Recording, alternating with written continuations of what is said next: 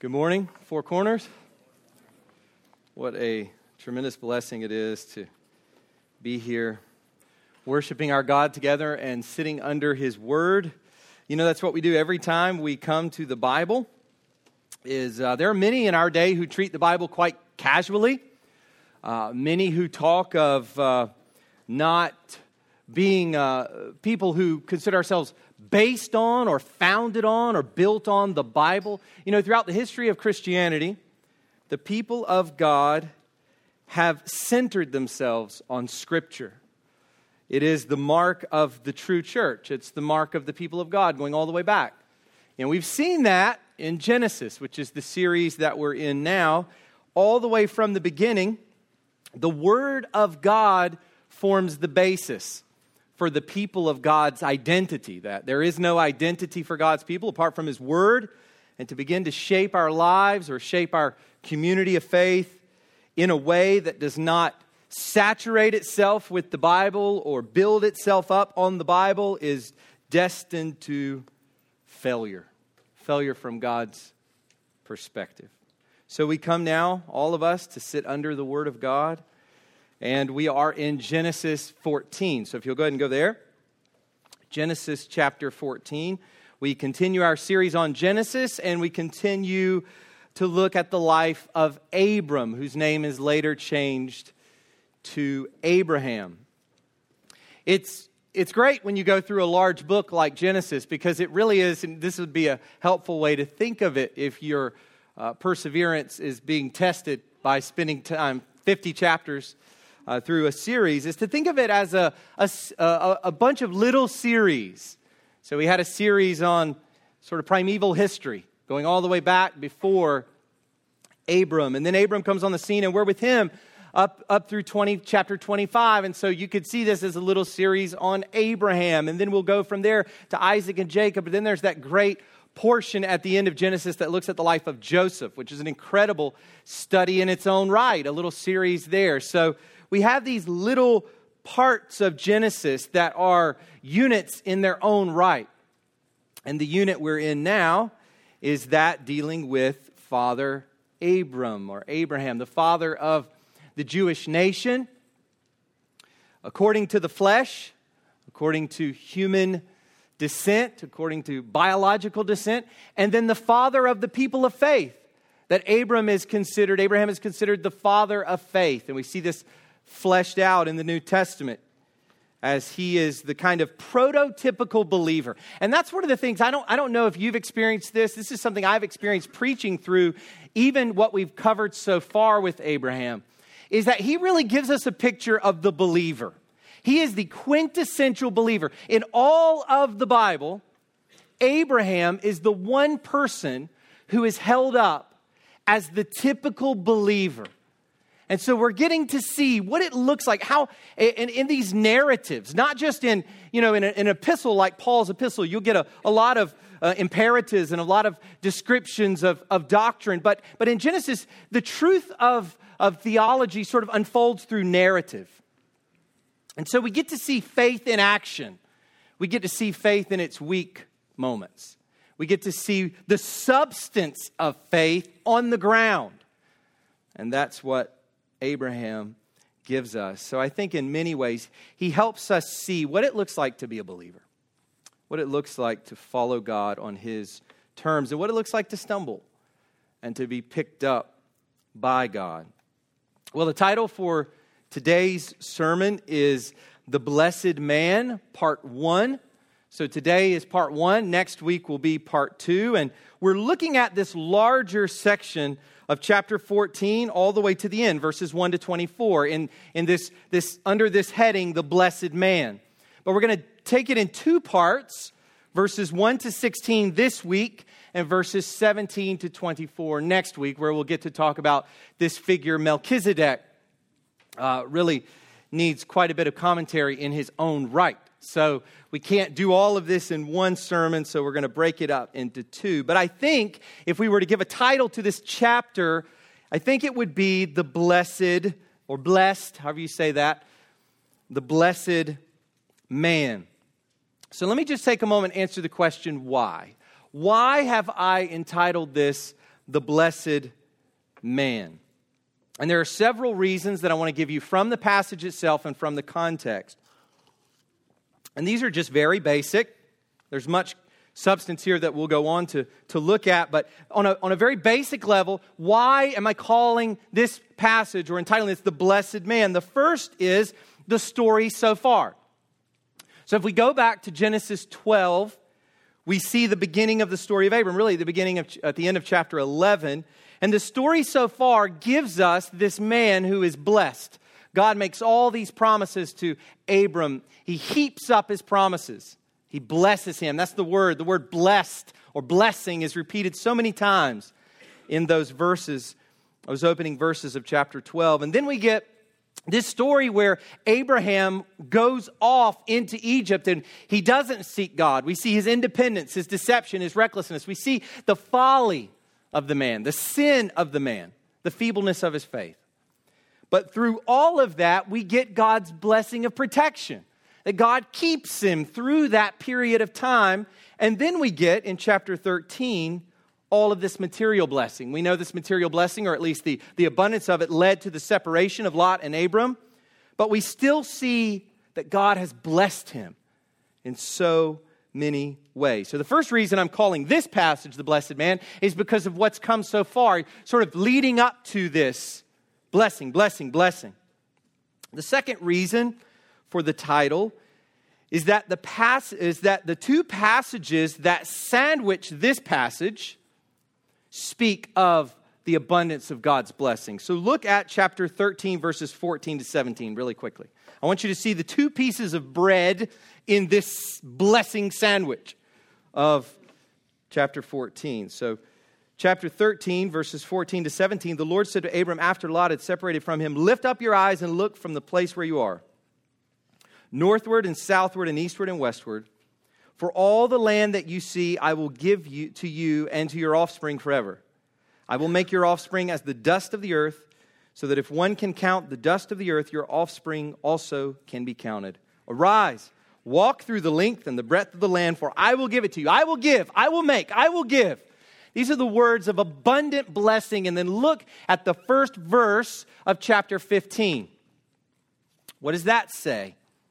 After these things, the word of the Lord came to Abram in a vision. "Fear not, Abram, I am your shield. Your reward shall be very great." So in between these two very lofty words of blessing, we get chapter 14. And then finally, there's the words of Melchizedek in chapter 14, verse 19. So look there. In the passage itself, verse 19, Melchizedek blessed him and said, "Blessed be Abram by God Most High, possessor of heaven and earth, and blessed be God Most High, who has delivered your enemies into your hand." Blessed be Abram. So what we are looking at when we come to this passage is a man who is being portrayed as the quintessential blessed man. He's the quintessential man of faith. He's also to be understood as the quintessential blessed man. So let's go ahead and stand and read our passage, and we'll jump in. Chapter 14.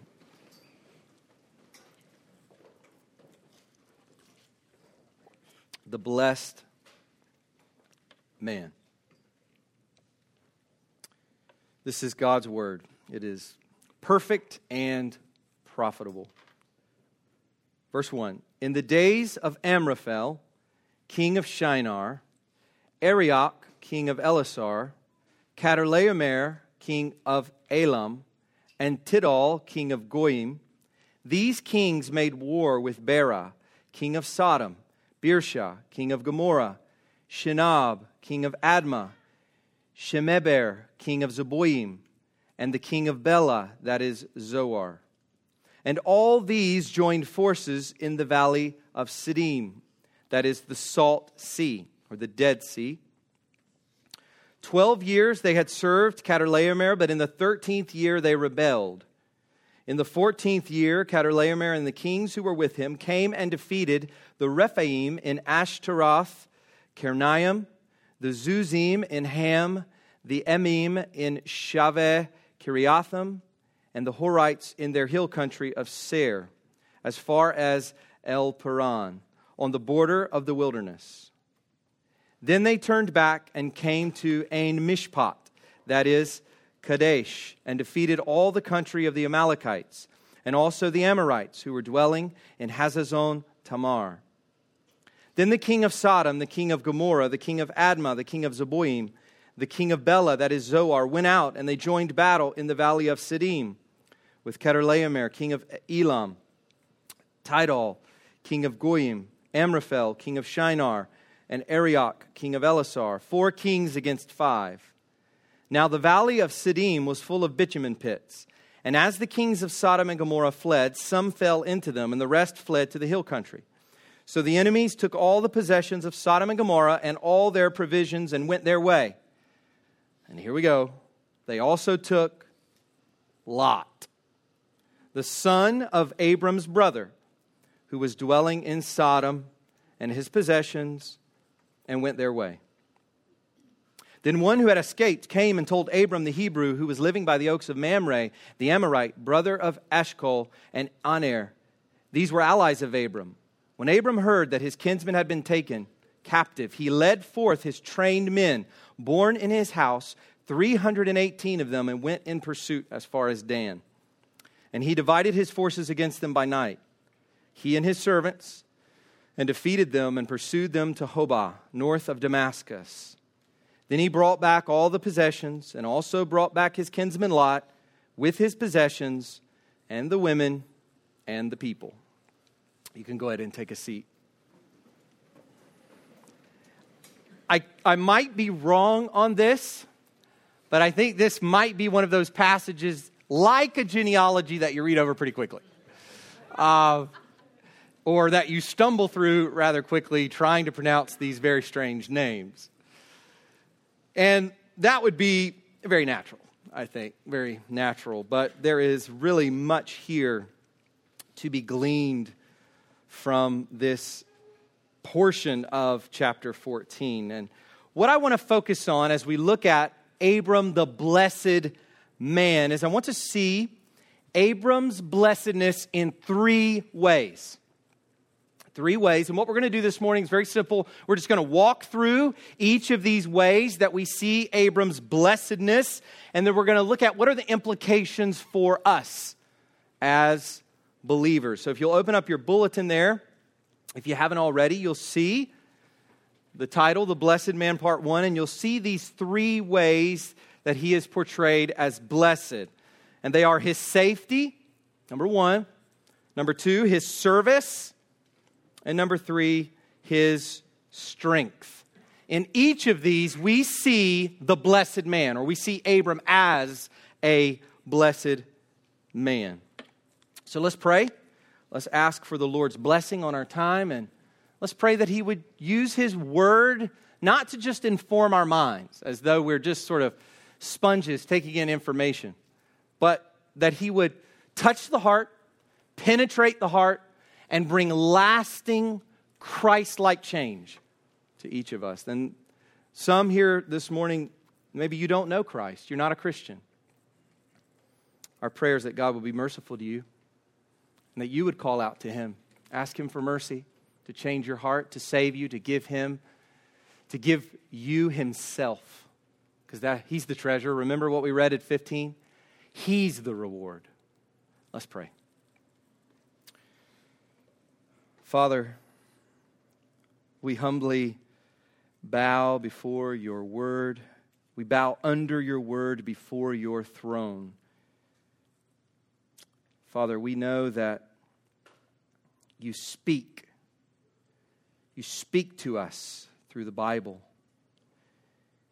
We do not find your word in the Bible. The Bible is your word.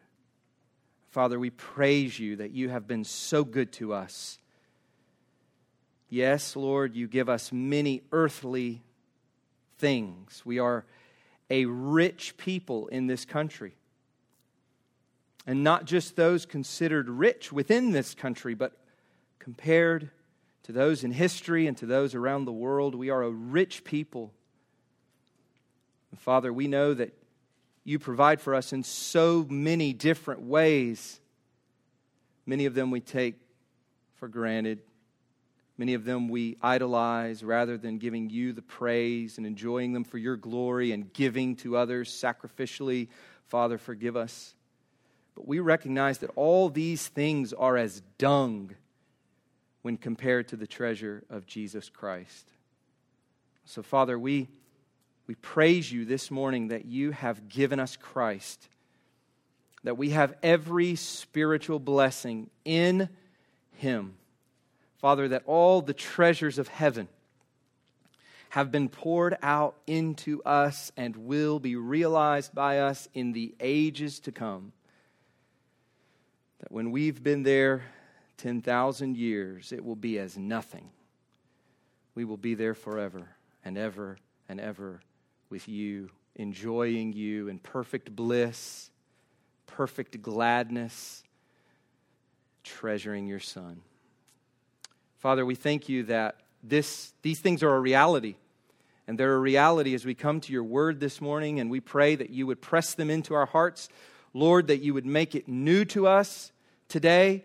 As Christians, we become familiarized to the Bible.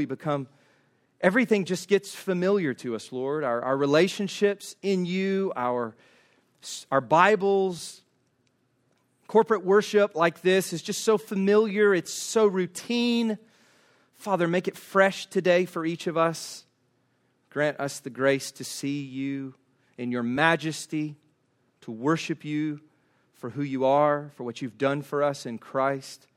And Father, for those here this morning who have no clue what I'm praying about right now, it makes no sense. Those here this morning who have no hope but in earthly things, in health, in possessions, in happiness, fleeting happiness and cheer, in human beings who get old and die. Father, for those among us, would you show them the truth of your gospel? Would you make Christ known to them today? And would they repent of their sins, of their life of sin, a life of rebellion, a life of self-centeredness, a life of idolatry, and turn to you, the living God, and praise you, as Romans 1 says, give you honor and give you thanks, and commit the rest of their lives to you, and trust in Jesus Christ's payment for sin on the cross and His resurrection from the dead to justify us before you. Father, would you do this work? It is a great work that only you can do. We ask that you would do it by the power of the Holy Spirit in Jesus' name. Amen. So we see Abram's blessedness 3 ways. The first of those is his safety. So let's look at that first. This passage tells us of a large conflict. So that's what's going on. When we open up these verses and we hear of all these strangely named kings, that's what's happening. These strangely named places, we've got a large conflict. This is really a political storm. It is a tumultuous time in the area of Canaan, this little strip of land that we call Palestine, or modern day Israel, where modern day Israel is at, this section of land. This is a political storm going on here, right here in the scene, this place that we've been looking at with Abram over the last several weeks. So just to give you a little bit of a summary of what's going on, there's a coalition of 4 eastern kings. These are outsiders. These are not people from Canaan. These are eastern kings. They're from modern day Iran, Iraq, and Turkey. We see Shinar. You remember that with Babylon, that the Tower of Babel was in the land of Shinar. So we have a good idea of where that's at. It's not entirely clear where all of these kings are, but the general view that we should have, I think, is that these are powers coming from what is modern day Iran, Iraq, and Turkey. And this coalition of 4 eastern kings had subjugated 5 kings in the area of the Jordan Valley. So the Jordan Valley, we don't have a map, but you can even flip to the back of your Bibles now if you have that paper Bible. I know those rarely exist these days, but if you have one of those, you can flip to your map there in the back, and you can see the Jordan Valley is that area around the Jordan River where John the Baptist was baptizing. So we have this area of the Jordan Valley, and it's the 5 kings in this area who have been subjugated by 4 external kings. And these 5 kings were paying tribute to one of the members of this Eastern coalition for 12 years. So they had been subjugated, and for 12 years they had paid their tribute. But then they decided that they were going to rebel against these kings. And these kings were not having that. And so it results in the 4 kings invading the Jordan Valley to re-subjugate these city-states, which is essentially what they are. They are little local authorities. Each of them has a king, not very large, but they're basically little city-states in their own right. And so these 4 kings come in to re-subjugate these 5 city-states. And in doing so, they sweep through the area, conquering many in addition to those 5 kings, and they ultimately meet and defeat the 4 rebel kings on a battlefield south of the Dead Sea. So that is what's going on, really, as we read these opening verses. And I think this reminds us of something, and we're meant to be reminded of this. This really takes us back to around the time of Babel. And I think we're meant to see that as we read all of this. In fact, this is the first occurrence of the word war in the Bible, which is interesting. We're meant to kind of go back to Babel here for 2 reasons. One, all of this conflict and this war, this dominion and this pride, the dominion of the foreign powers and the pride of the local powers throwing off their masters, those who had subjugated them, the dominion, the pride, the war. This brings us back, I think, to what we find right before Babel and about the time of Babel with Nimrod. We also see this with the pride that they have in making a great name for themselves. But we also are reminded, as we see this war, we're reminded of the consequence of that pride and rebellion at Babel when God divided them and they began to speak different languages. And so we're reminded of the sin of Babel, of this dispersion of the nations, this division of the peoples because of their sin. So this is what's going on. Opening of chapter 14. And we remember from last week that Abram and Lot separated, and Abram let Lot choose where he wanted to go. You remember that from last week? Lot could choose. Wherever you want to go, go. So look with me at verses 13, 10 to 11. Just want to quickly review that. Things get a little bit heated between Abram and Lot's herdsmen, and they're not getting along. The land cannot accommodate both of them together. And so Abram humbly looks at Lot and says, go wherever you wish. You take, let's separate. That's the solution. You go wherever you would like to go. And then we get these words in verses 10 and 11 of chapter 13. And Lot lifted up his eyes and saw the Jordan Valley. It was well watered everywhere, like the garden of the Lord, like the land of Egypt in the direction of Zoar. This was before the Lord destroyed Sodom and Gomorrah. So Lot chose for himself all the Jordan Valley, and Lot journeyed east. Thus they separated from each other. Lot looks up and he says, that land right there is going to make for me a great future. I'm going to prosper and flourish in that land over there. And so he chooses for himself the Jordan Valley. Well, it's kind of funny and sad that immediately after that, in the narrative, in chapter 13, immediately after that, we get this narrative. Lot's choice, of course, places him right in the middle of this massive political storm, this massive conflict. And not only is he in the general area, remember, he pitched his tent as far as Sodom. That's what we got in chapter 13. He's not just in the general area. He's not just on the outskirts of this conflict. He's right in the center of it because at this point we are told that he is living in Sodom, which is crazy. I mean, why did they separate? Because he needed all of this land for his flocks, and now he's a city dweller in a wicked city. Now, Lot would have known that these are wicked people. The Canaanites, God will tell Abram, chapter 15, God will tell Abram that the Canaanites will be judged for their evil one day, that God will send his people out and judge them. They were a wicked people, and Lot, who was a worshiper of the true God, should have recognized that getting near these cities, getting near these centers of urban wickedness was a bad idea, but Lot does it anyway. He goes, pitches his tent as far as Sodom, and now in chapter 14, we read that he is dwelling in Sodom, the very wicked city. But here's what we need to see now. He's dwelling in a city that is one of the key rebel city-states. So he is literally right in the center of this conflict. And so we read in verse 12 that Lot is basically swept away. Poor Lot. I mean, this guy he had it all. He had it all.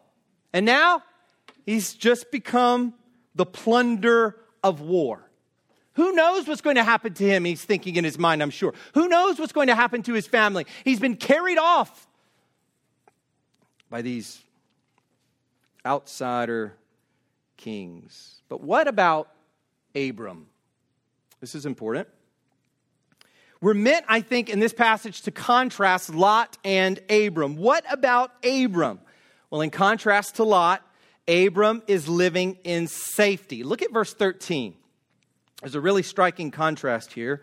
Verse 13, then one who had escaped came and told Abram the Hebrew, who was living by the oaks of Mamre the Amorite, brother of Eshcol and of Aner. These were allies of Abram.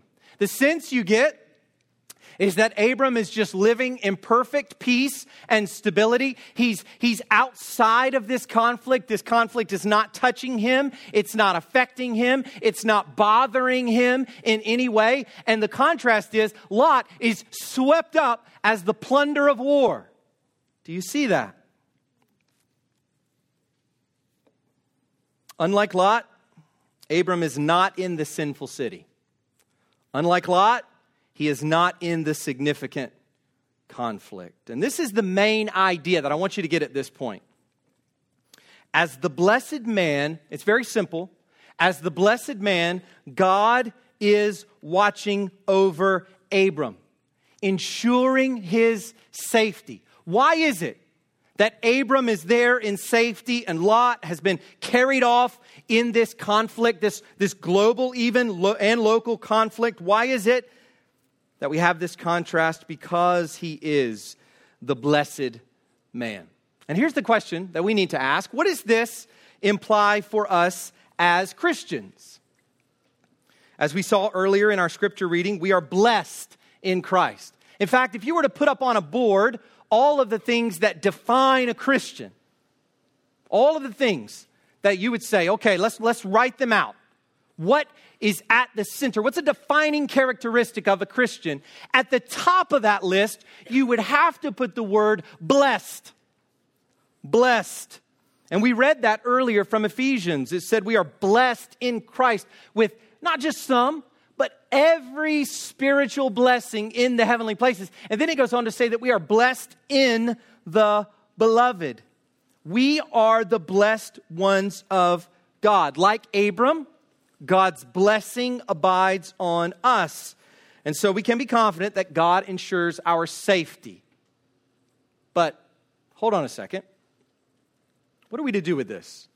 Does God promise us safety? Does God necessarily give us safety? Well, we know that there were many Christians, undoubtedly, who were recently affected by Hurricane Florence or Hurricane Michael.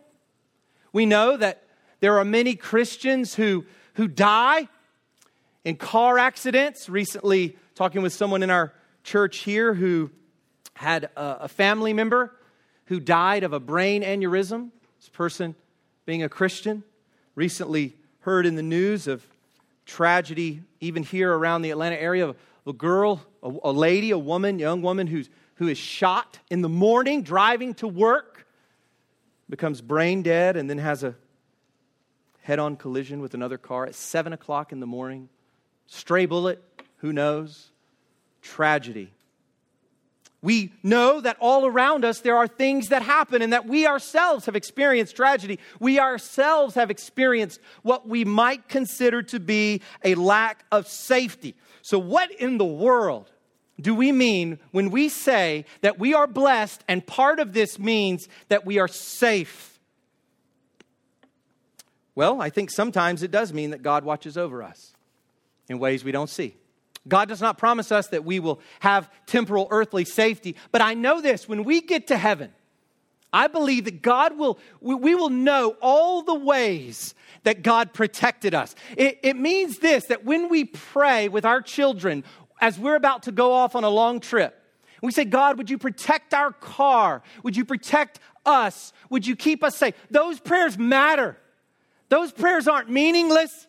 When we pray with our children at night, Lord, watch over our home tonight as we sleep. Those prayers matter. Lord, bless my marriage. Those prayers matter. Lord, help me keep my job. Those prayers matter. And I think one day we're going to realize all the ways that God did, in fact, keep us temporally, earthly, physically safe. But here's what I want you to see. I think that Abram's physical safety serves as a picture of our spiritual safety. As we see that Abram has been blessed, we see him being safe physically. We're told that we are blessed in Christ with every spiritual blessing. I think we are to understand that Abram's blessedness in his safety is a picture, an earthly temporal picture of our blessedness, our safety in Christ. What in the world do I mean by this? Well, Jude 1 says this. Jude says this at the very beginning of his letter. You can't miss these little theological nuggets in the greetings. They're so good. To those who are called, that's a nugget. Beloved in God the Father, that's also a nugget. But then here's the one I want you to see. And kept for Jesus Christ.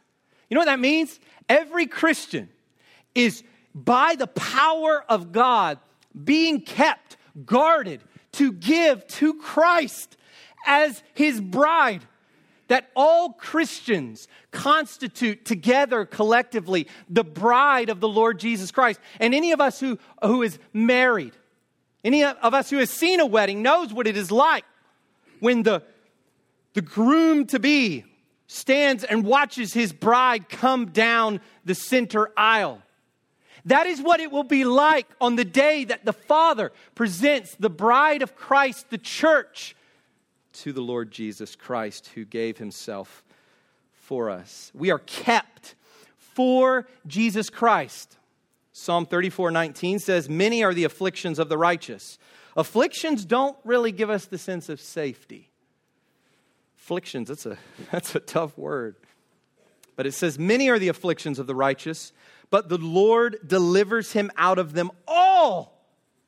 Verse 22, it goes on to say, the Lord redeems the life of his servants. None of those who take refuge in him will be condemned. And here I want to give you one of my personal favorites to illustrate this point that we are blessed and therefore safe. And what does that safety mean? Romans 8:35-37. Beautiful passage of Scripture. Verse 35 says this, who shall separate us from the love of Christ? And then listen to all these words that denote a lack of safety. The words I'm about to give you are not safe. So he says, who shall separate us from the love of Christ? Shall tribulation or distress or persecution or famine or nakedness or danger or sword? Sword means death. He goes on to say in verse 37, no. In all these things, we are more than conquerors through him who loved us. So even in the midst of no safety, we are safe. Even in the midst of the least safety in this life, death itself, we are safe in the love of Christ, kept by God to give to Christ as his bride. So what's the sum of this? To be blessed like Abram is to be safe. And as we consider our safety, we consider that God will bring us safely home and God guards our good. That's what Romans 8:28 is saying. That God works things for our good to those who love him. He works all things for our good. God is a guard of our good. This means that any lack of safety we experience in this life should be seen by the Blessed One. Hear this, because some of us don't feel safe right now. Any lack of safety that we experience in this life should be seen as the very means that God is using to keep you safe. Our trials, our sufferings, tribulation, distress, persecution, famine, nakedness, or danger, or sword. God is keeping you safe through your lack of safety.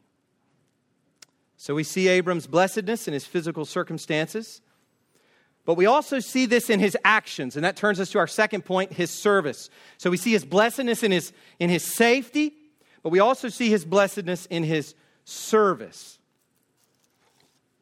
So if we ask the basic question, what is going on in this passage? What happens in this passage? I think the answer would be the heading given by the ESV editors.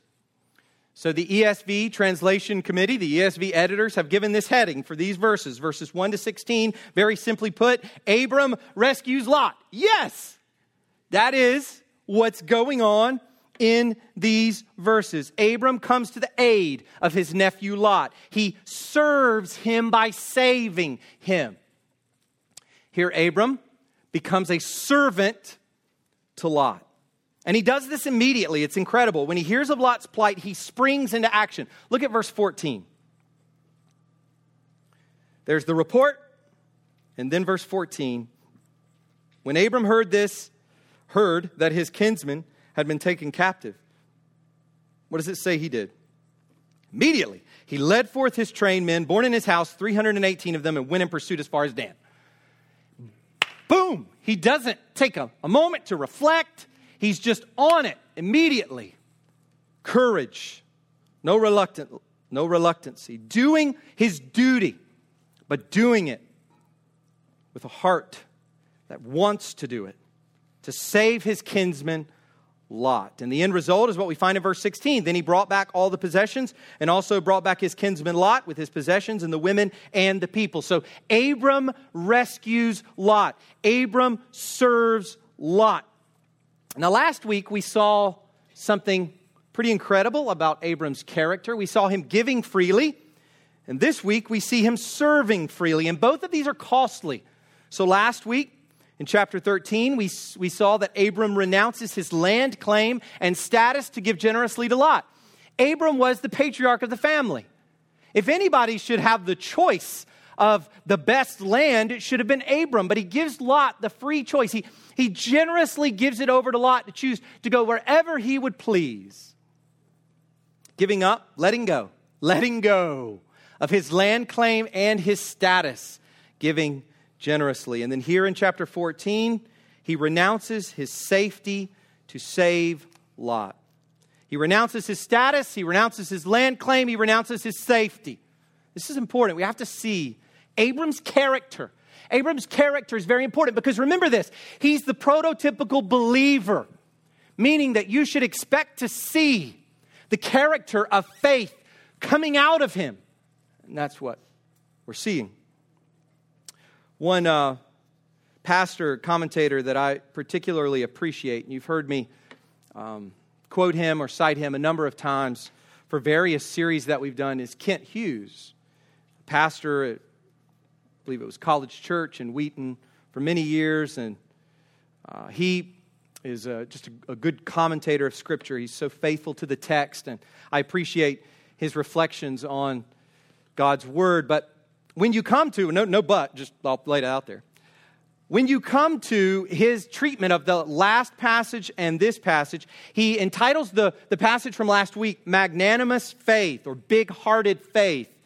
And this week's passage, he entitles it Magnanimous Living. And here's what he says about the connection between the two.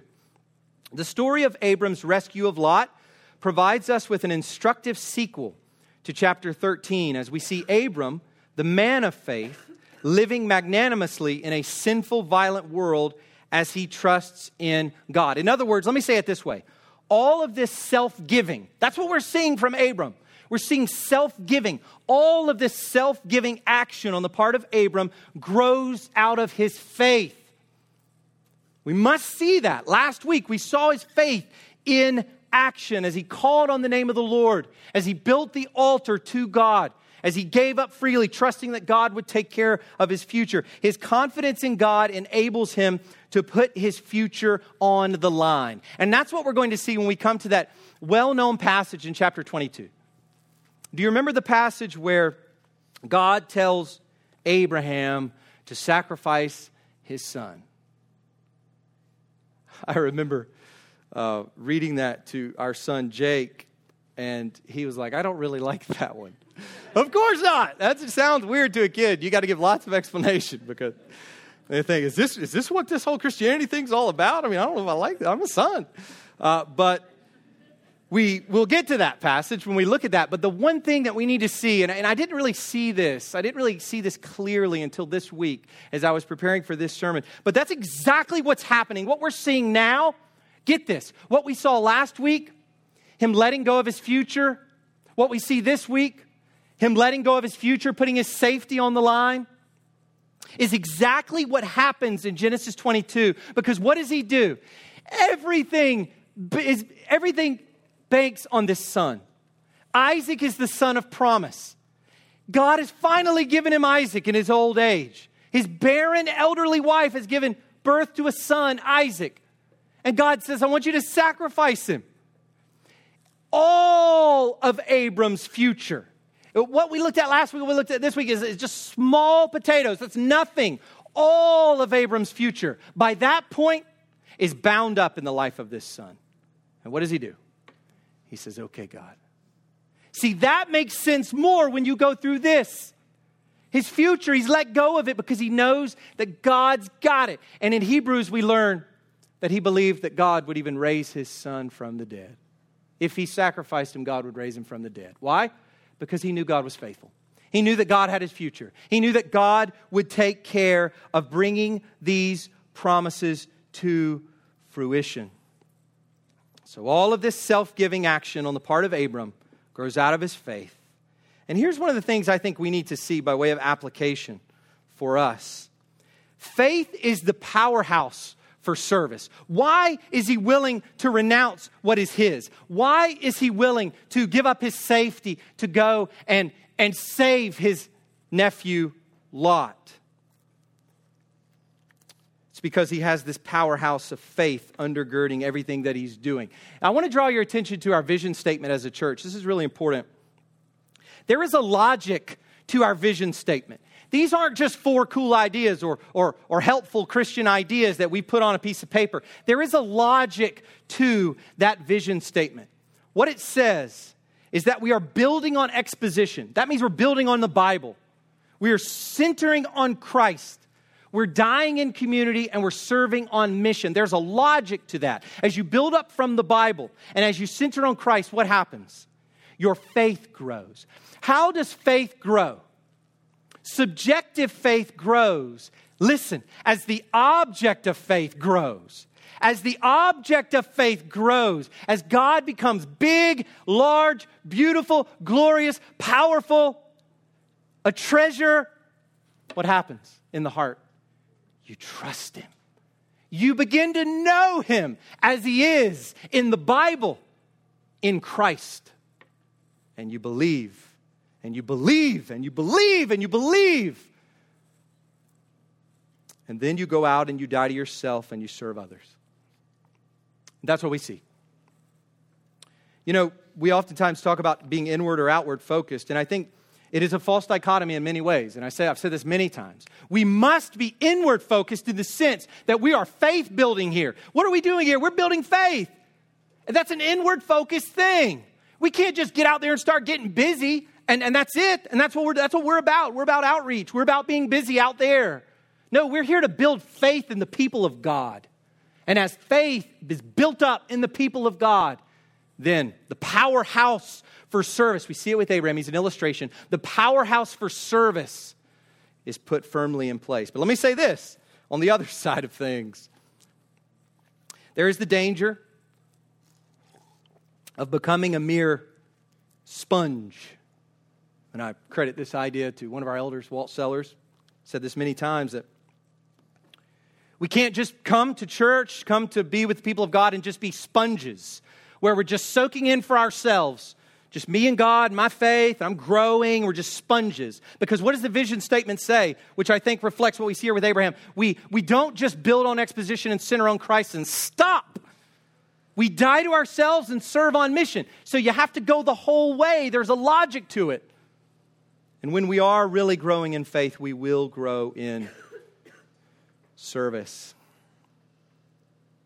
So don't be too busy without being focused on growing your faith, but don't be a mere sponge.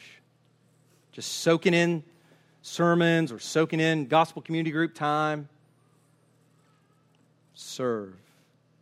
This faith-filled service is what points to Abram's blessedness. Now hear this. It is not merely or primarily his possessions or his safety that prove he is blessed. When we think of people being blessed, and this is our materialistic culture, I guarantee you this is the first thing that comes to our mind. If someone says, blessed, immediately we think about things or experiences or feelings or health. That's just natural for us because we are like that. This is our culture. This is a self-fulfillment worshiping culture. Just as godless as a tribe in Africa that worships the moon. We worship ourselves. We worship our stuff. So the first thing that comes to our mind is these physical blessings. But I want you to see it's not primarily or merely these things. It is the quality of his life. It is his character. It is the moral fiber of his soul. That is what shows Abram to be blessed. And we know this from the Sermon on the Mount. Remember when Jesus was preaching the Sermon on the Mount, he started out, blessed are those. He did not list a series of things. What did he list? He listed a series of characteristics, of qualities of the soul. That's what makes a person blessed or happy in the true, deeply philosophical sense of the word happy. That is what makes a person blessed. This heart, this life is a blessing from God. And when we come to Galatians 3:9, the Apostle Paul says this, those who are of faith are blessed along with Abram, or Abraham, the man of faith. So here's what we need to see for ourselves as those who are blessed in Christ, blessed like Abram. We are freed up and empowered to put our lives on the line for other people, just as Abram was. We are getting a picture of who we are here as believers, as people of faith, people who are blessed with faith. We're getting a picture here with Abram of what the Christian life looks like.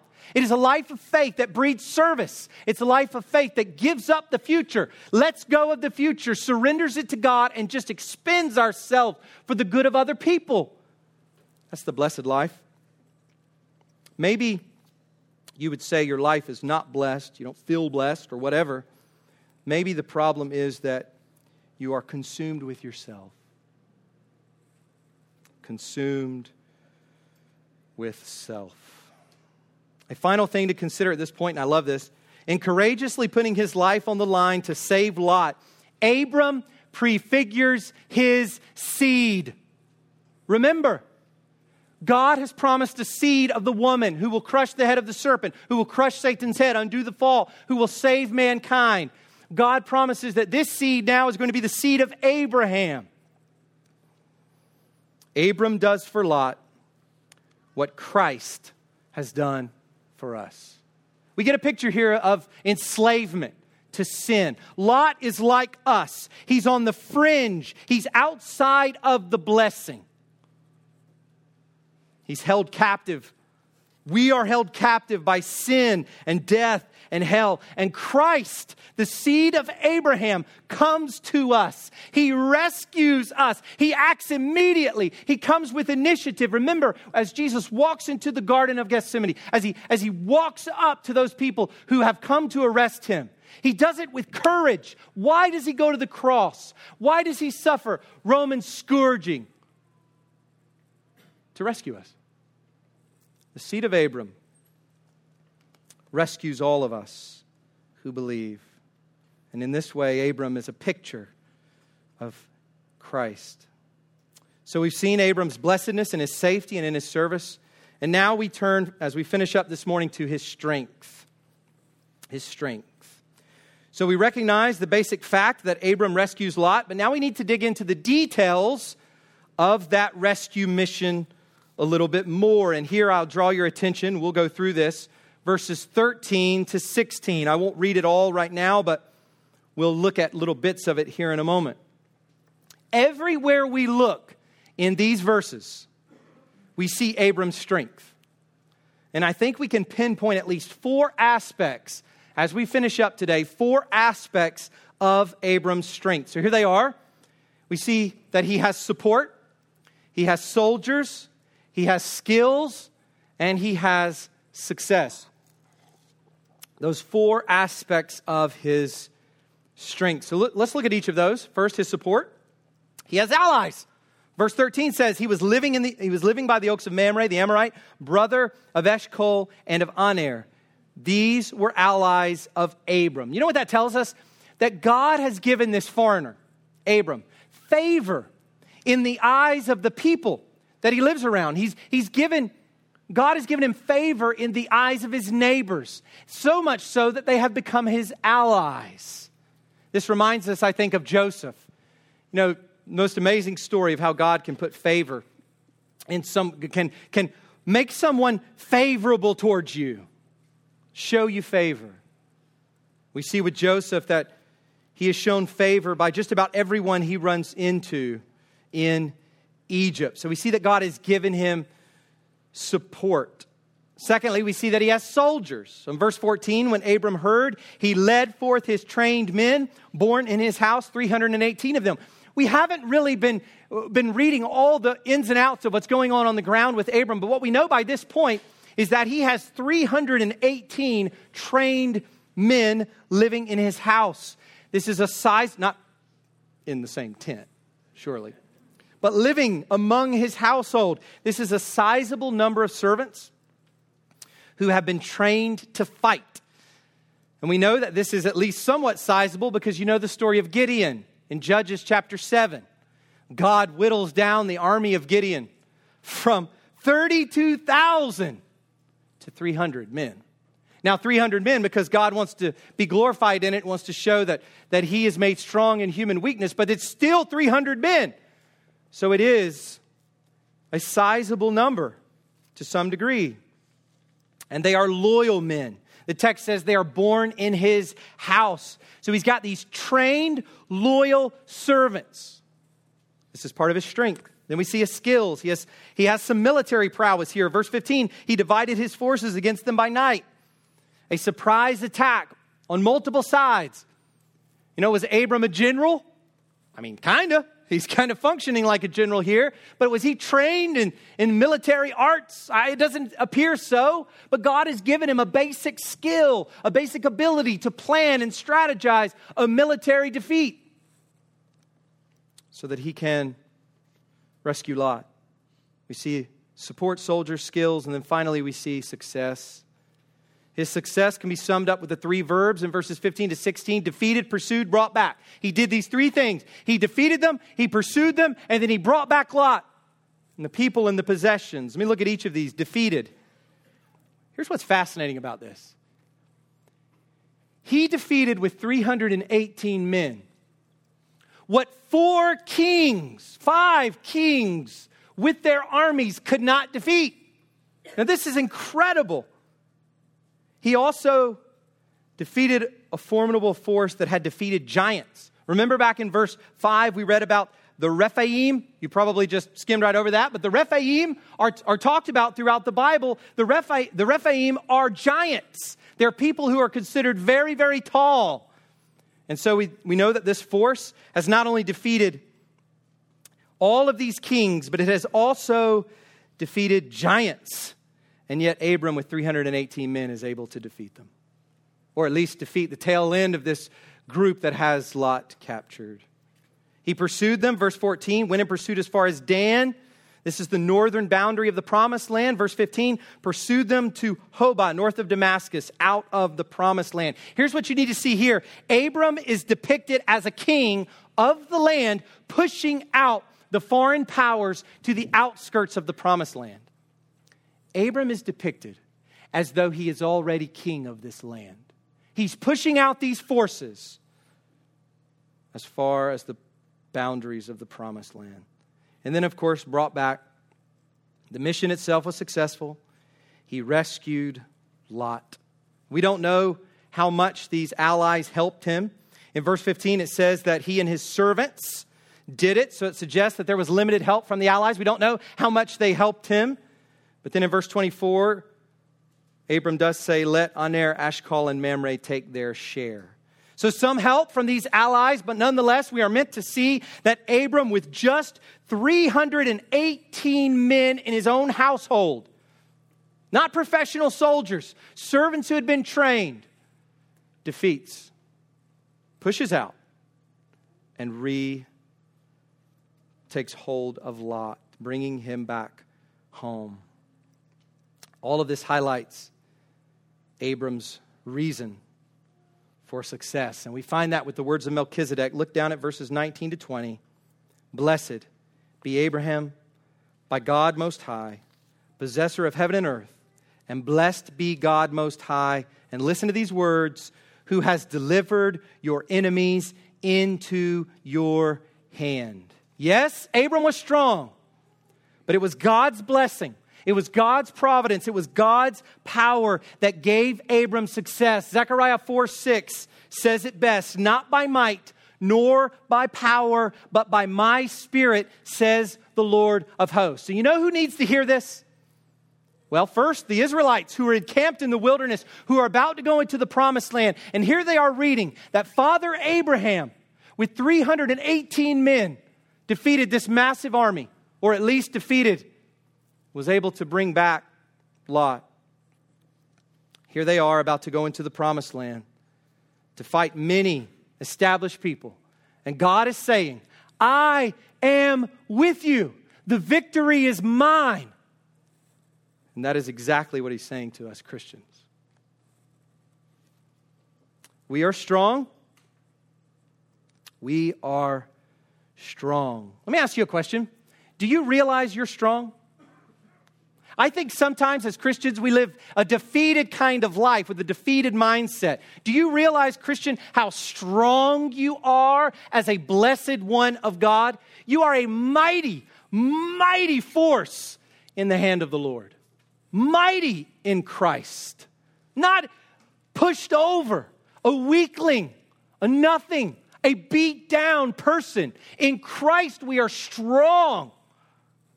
We need to hear this over and over again, lest in our weakness we justify our sin and think, woe is me, I just can't do better. In Christ we can. We are strong in Christ, but only in Him. Ephesians 6:10, be strong in the Lord and in the strength of His might. And I want to submit this to you before we pray. What does it mean to be strong in the Lord? I think all of us would say, yes, it means that we pray. It means that we rely on the Lord and we have to rely on Him and not ourselves. And that's absolutely the case. But I want to give to you one other thing that I think this means. It means that as Christian people living in this world, that we take advantage of His means of grace. In other words, the picture that we have of Abraham winning this victory is not God coming down on a chariot of fire with a flaming sword and blasting this enemy group of this coalition and then grabbing Lot and giving him to Abraham. Just falls right in his lap. Lot doesn't fall in Abraham's lap. He has to go get him. He has to utilize the resources, the strength that God has given him. And here's the thing. Sometimes we feel weak because we're just sitting around waiting on God to do something, to drop something in our lap. And all the while God is saying, I've given you the means. I've given you the means of grace. How many times have you been in a tough spot and someone has come to you out of the blue and said, you need to read this book? And you don't do it. You just get too busy. Maybe that book was God's means for changing that mindset you had. Maybe that was God's remedy for you at that time. Abram took advantage of the means that God gave him, and in that he was strong. Will we be strong? Let's pray. Lord, we praise you for your gifts. We praise you for the gift of a Christ-like character. We know, Father, we are weak and undone in many ways. Father, we do not exhibit the characteristics of Christ perfectly at all, and frequently we are quite the opposite, Lord. We ask your forgiveness for that. But we pray, God, that you would strengthen us in the inner man, that you would make us strong in character, that you would convince us of our safety in Christ. And Father, that you would help us to be strong against the flesh, the world, and the devil, and not to topple over like weaklings, like leaves in the breeze, but to recognize we are not chaff, but we are like trees planted by streams of water that yields its fruit in its season. We are the blessed ones of God. Father, help us see who we are. Help us embrace this and fight in Christ's strength for your glory and the good of other people. In Jesus' name, amen.